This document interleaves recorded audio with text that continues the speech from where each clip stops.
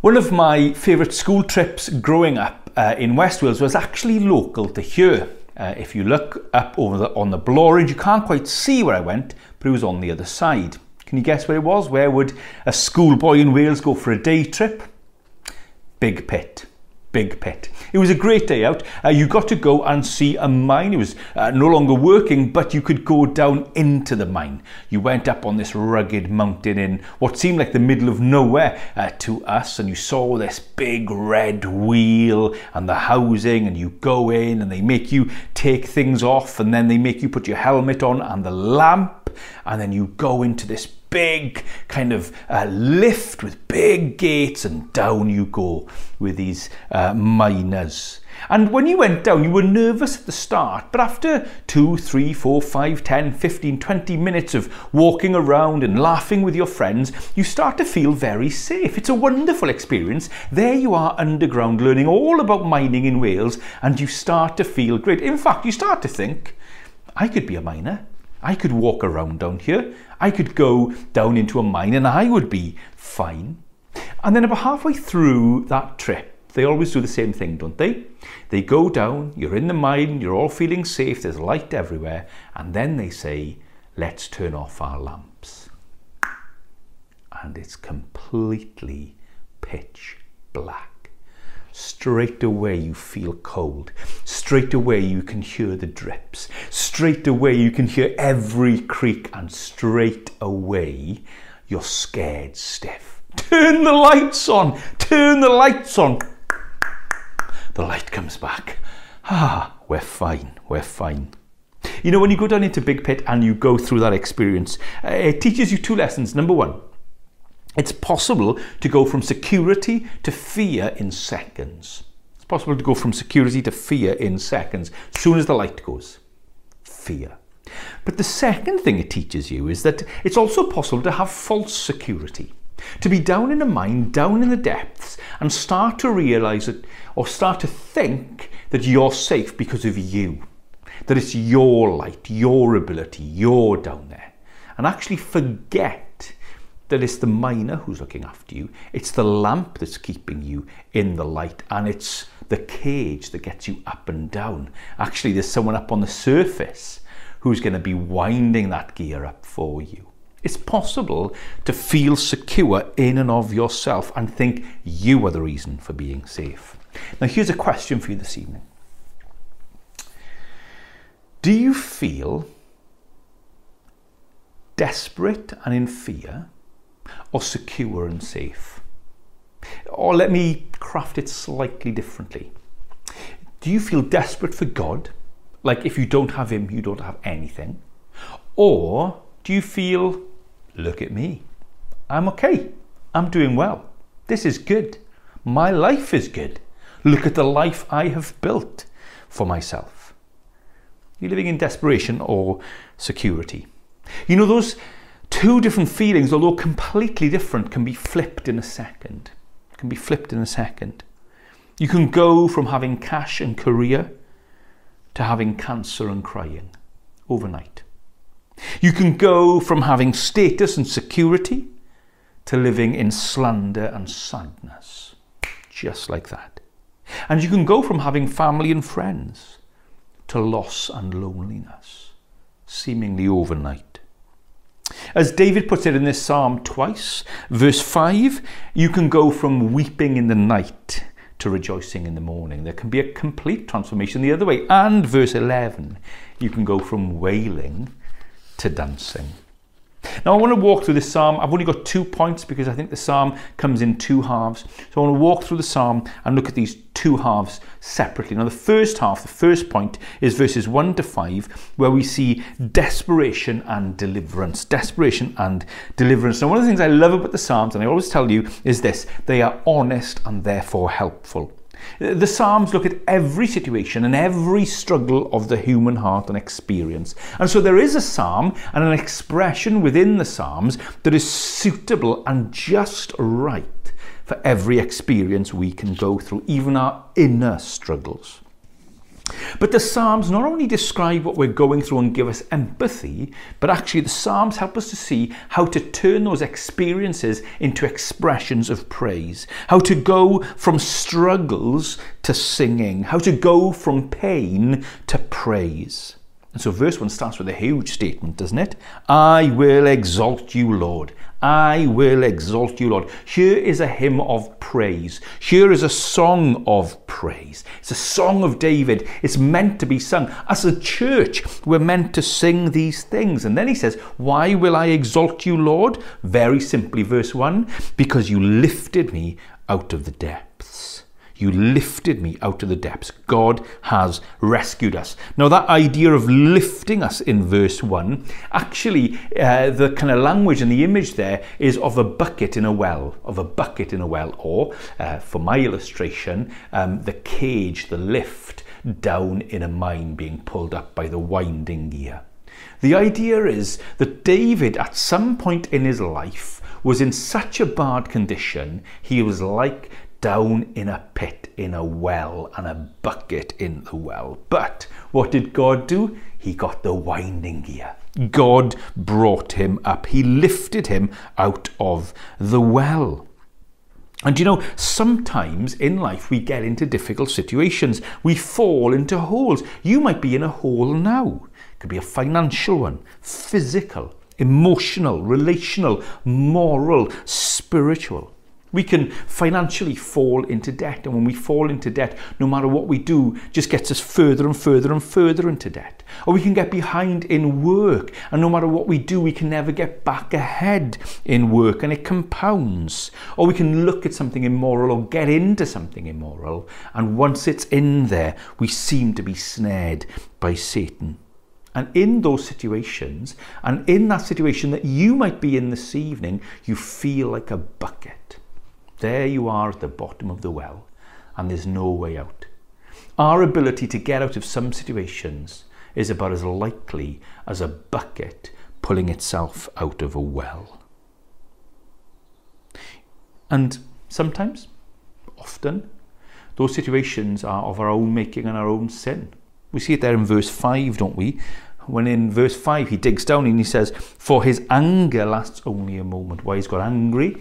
Because this particular pit that David is in here is down to his own sin. That doesn't mean that all pits are down to our own sin. I don't think all illnesses are down to our sinfulness at all. We see the Lord Jesus clear on that. Sometimes our financial pits aren't down to our own sinfulness. We may have been conned. We may have been taken advantage of. I don't think our relational pits are all down to us. Sometimes someone may have cheated on us, or someone may have abused us.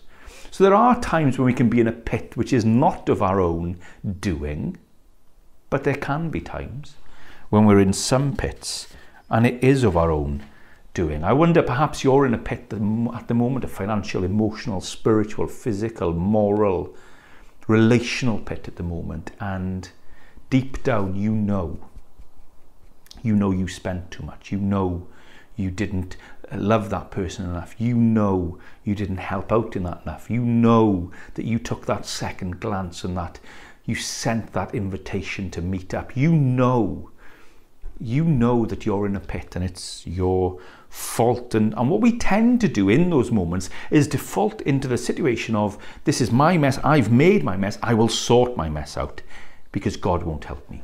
Because God won't help me. I wonder, is that you? Are you in a pit? Are you stuck? Do you think that you have to save yourself? You're trying to pull yourself out of a pit. Perhaps even verse 1, right at the end, you feel like your enemies are going to gloat over you. You're scared stiff of people finding out the pit you're in because they'll say, I told you so. I knew it would. There we are. Typical, isn't it? Do you worry? Do you worry about how people see your pit?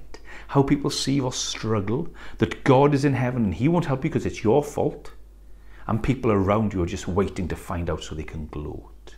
I knew he was no good. I knew it was her fault. It's a terrible thing to be in a pit.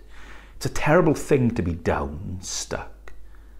Often we don't go for help because we think no one wants to help us. I'm here, it's my fault. I need to deal with this. But there's amazing news, isn't it? He's saying, I will exalt the Lord. Why will he exalt the Lord? Because the Lord lifted me out of the depths. How did he do it? Verse 2, he said, Lord my God, I called to you for help, and you healed me. Here's the wonderful news. God is never far away. Do you know how far away God is? God is a cry away. God is a cry away. Do you know what? Whenever we call out, God is there. You know, a child growing up in a home, going into their own room, perhaps away from their parents, away from their mother. They might be in another room, and that room seems like a world away. A little baby's room from his parents or her parents' room seems like a world away. Mum and Dad are miles away. I'm in this big bed, in this big room, all alone. But how far are Mum and Dad? How far is the mother? Surely just a cry away. Just a cry away. What loving parent, when a baby cries, would not go to them, would not be with them? I can still remember vividly as a child being in bed and being ill and worrying that I'm not going to see my mother until the next day, and crying, and next thing hearing footsteps come around and the door open and Mum was there. Why? She was only a cry away. If you're in a pit, where is God? Even if you're in a pit of your own making, where is God? He's only a cry away. He's only a cry away. And what does he do? Verse 2, he brings healing. Now it looks as if David had somehow got into a sickness of his own accord. Again, not all sicknesses are down to your own sin. We need to be clear on that. But it is possible to make yourself ill through your own life. So if you gorge and eat too much, you can affect your health. If you drink too much, you can affect your health. If you don't look after your body, you can affect your health. That can happen. And God can bring healing. But it's not just physical illness. It could be emotional or relational. But more importantly, it could be spiritual. It could be that actually we've damaged our relationship with God.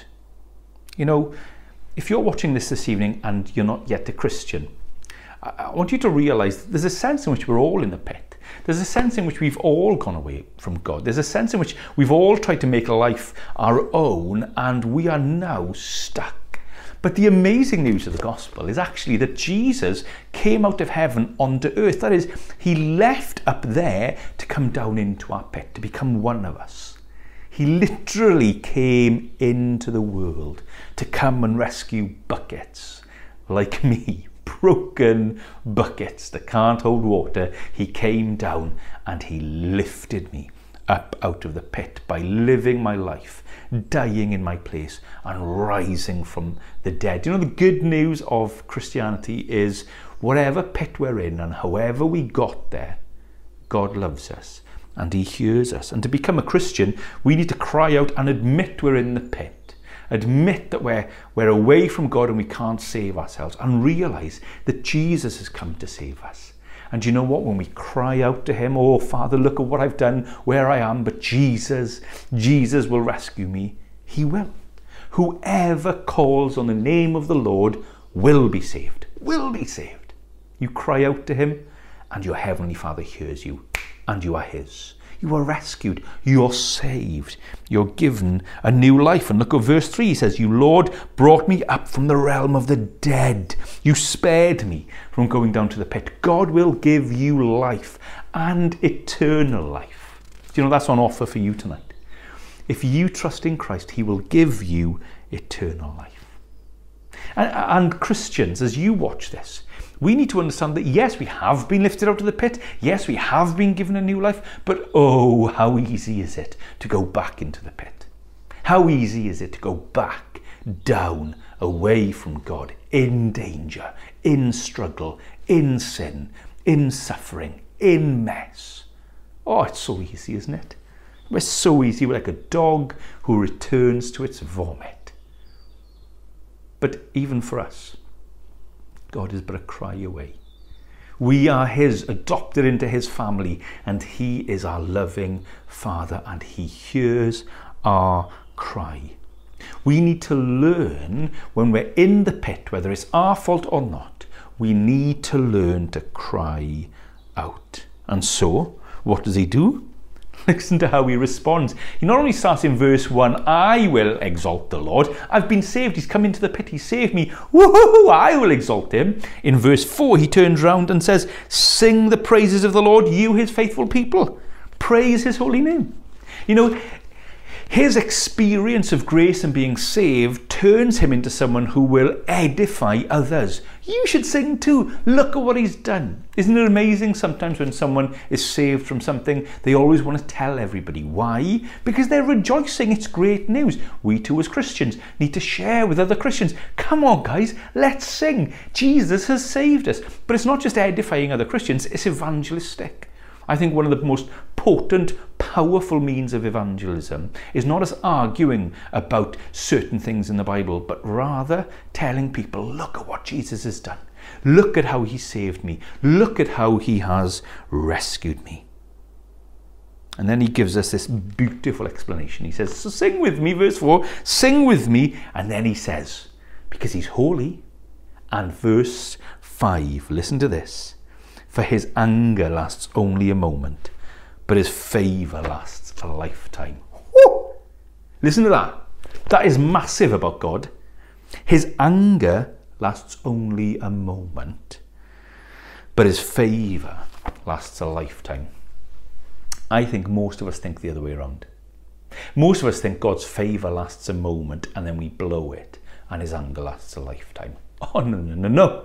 The Bible says, for the believer, his anger lasts a moment. His favour, his love, his grace, his goodness, his mercy, his fatherhood, it lasts a lifetime. Whatever trouble you're in, whatever stupid thing you've done, cry out to him. His anger lasts but a moment, but his favour, his love, his mercy lasts a lifetime. I wonder how many of us are in a pit and we're missing out on God's mercy because we simply will not cry out. Cry out to him. Cry out to him. Confess your sins to him. Let that anger come, but it lasts but a moment. And his favour lasts a lifetime. Do you know, you may be, as he says here halfway through verse 5, you may be weeping through the night. But you know what? For the believer, the morning always comes and there's always rejoicing. Your weeping situation may last for a night, but rejoicing comes in the morning. I wonder, will you let the Lord give you that rejoicing? Will you let the Lord lift you up out of the pit? Now, there's a sense in which I could stop the sermon here. Verses 1 to 5 is quite a great kind of sermon, isn't it?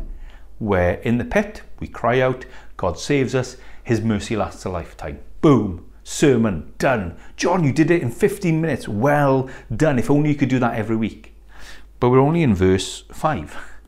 So what's the rest of the psalm about? Well, now we need to go and see that actually, even in God's goodness and grace, even though he saves us and even though he brings us out of the pit, actually, when he saves us, when he brings us out of the pit, when he makes us a people who are in his love and grace, actually, even there is danger. Even there is danger. And we see it in verse 6. So have a look with me at verse 6 and consider it. This is what he says, verse 6. When I felt secure, I said, I shall never be shaken. Now, what do you think of that verse? When I felt secure, I said, I shall never be shaken. Now, we haven't really considered the introduction to the psalm. So go back up to the introduction to the psalm. And what does it say under Psalm 30? It says this, a psalm, a song, okay, so it needs to be sung, for the dedication of the temple of David. Now, a couple of confusions here. Firstly, David wasn't there at the dedication of the temple. It was his son Solomon that built the temple. So this can't be something that David did at the dedication of the temple. Now, it could be that David wrote it prophetically or in lieu of ready for his son to build the temple, perhaps. But actually, temple, some of you in your Bibles don't have temple, but house, because the temple was the house of God. some people say, well, okay, maybe it wasn't the temple, maybe it was the tabernacle, the house of God pre-temple. Could be the tabernacle. David was there at the tabernacle, so it could be something of a dedication service at some point in the tabernacle. It could be that. But it could just simply be house.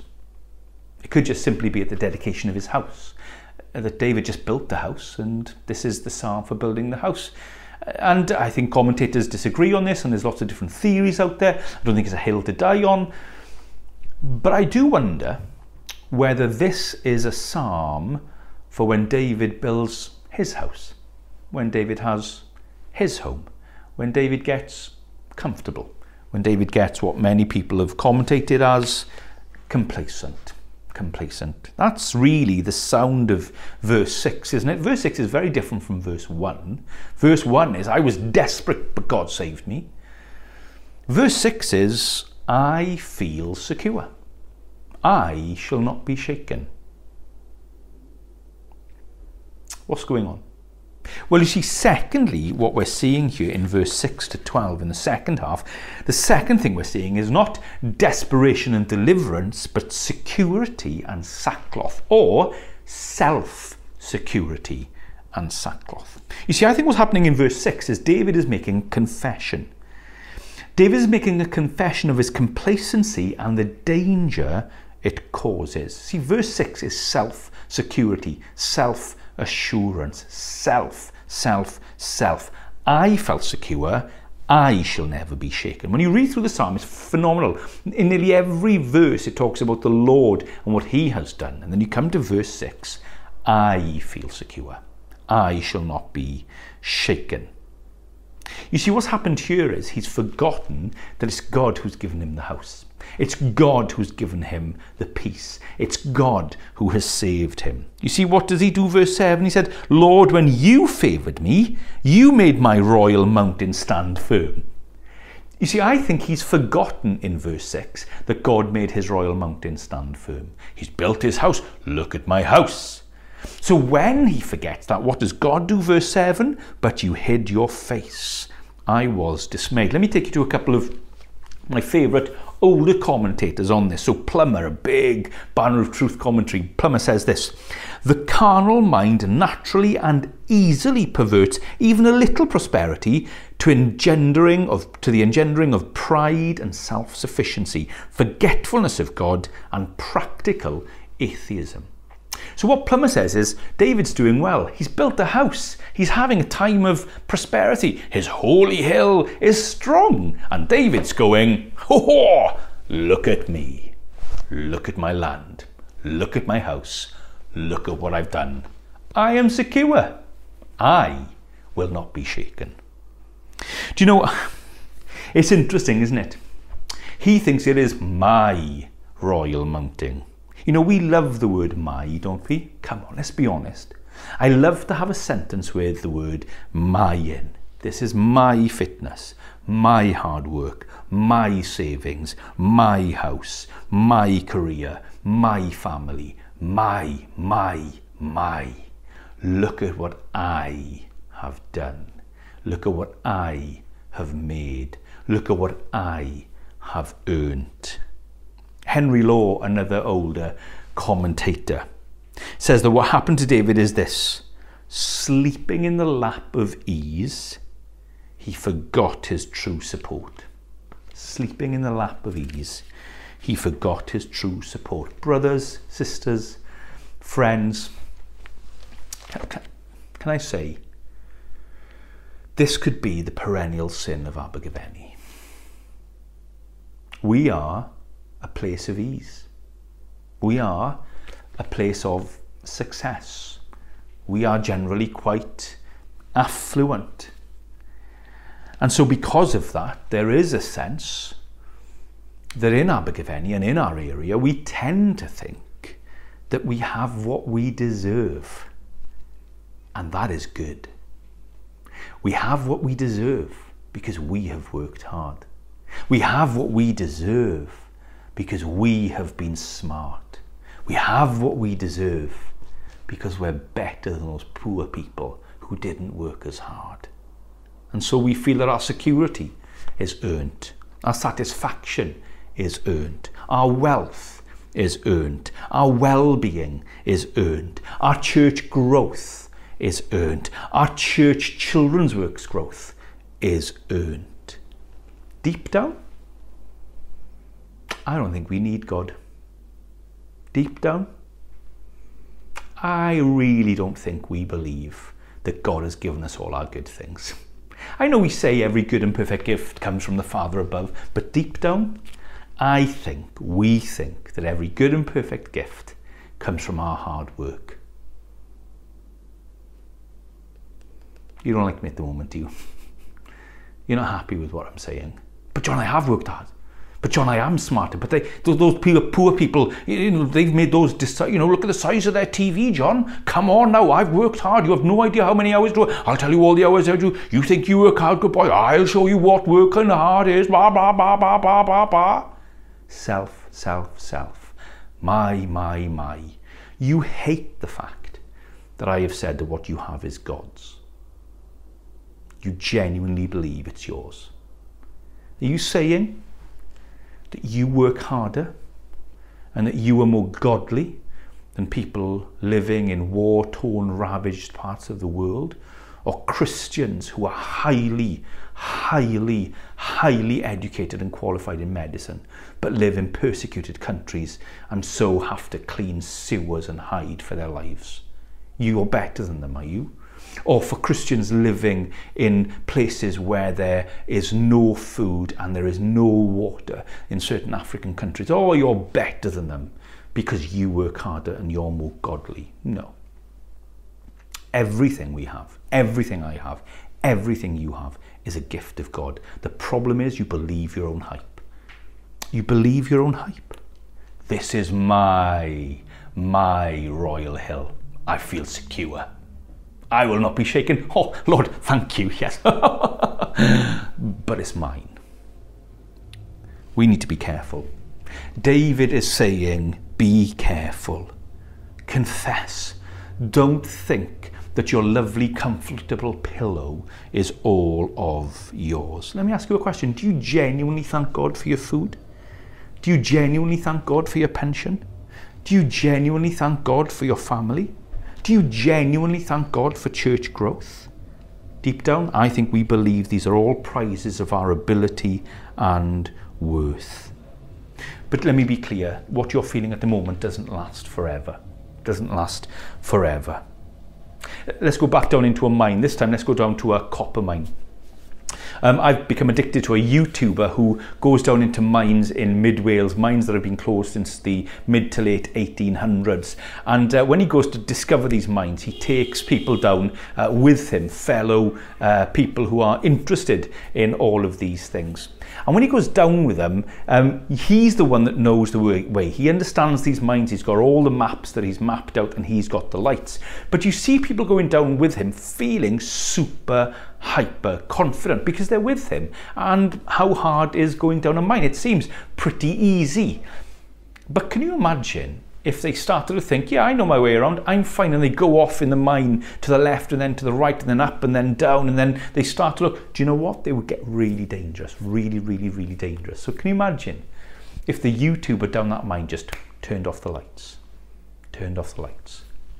to remind them of how dark it is, how dangerous it is, of how they are running ahead of him.